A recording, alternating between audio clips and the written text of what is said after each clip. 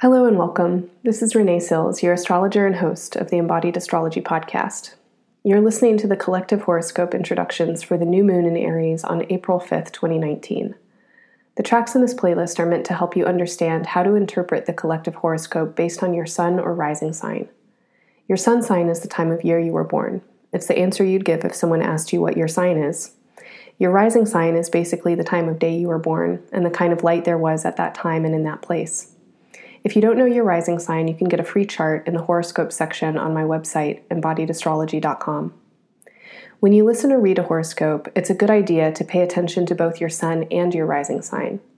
In this way, you'll get information that pertains to your identity and external events in your life, as well as deeper impulses and influences. Many people also find valuable information in horoscopes for their moon signs, which often speak to more emotional experiences or those occurring with home and family. Please choose the track for the appropriate sign, and as you listen, take note of the areas of life and themes I mentioned for your signs. Then, when you listen to the collective horoscope, you'll understand how these areas of life and themes are uniquely influenced by the astrology. Finally, remember that no horoscope will ever be able to fully grasp the nuance and complexity of your whole chart. If you're really wanting to learn more about your own astrology, I'd highly recommend getting a reading with a professional astrologer.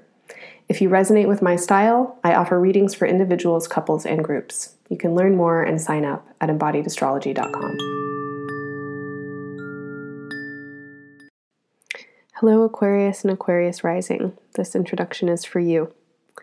In the collective horoscope, I'll be talking about astrology as it's happening in a couple of different signs.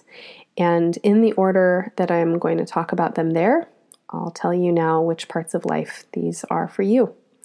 When I talk about the sign Pisces, I'm talking about your values and sense of self-worth, as well as what is valuable for you, literally your money, your finances, your assets, whatever kinds of resources you need to sustain yourself and that you have at your disposal, as well as your relationship to those resources. When I talk about Gemini, I'm talking about your creative, joyful expression, how you express yourself as you actually are, you when you're in your most authentic. This is your inner child or childlike self, and this can also include any kind of sports, hobbies, romance, fun pastimes, and children, your children, other people's children, child energy. Finally, when I talk about Capricorn, I'm talking about your unconscious and all the places that are invisible to you. This is your dream space. It's the collective unconscious. It's what you have forgotten or what's been hidden from you, lost from memory, tucked away from sight. All right, so now as you listen to the collective horoscope, compare the themes that I talk about there with these areas of life.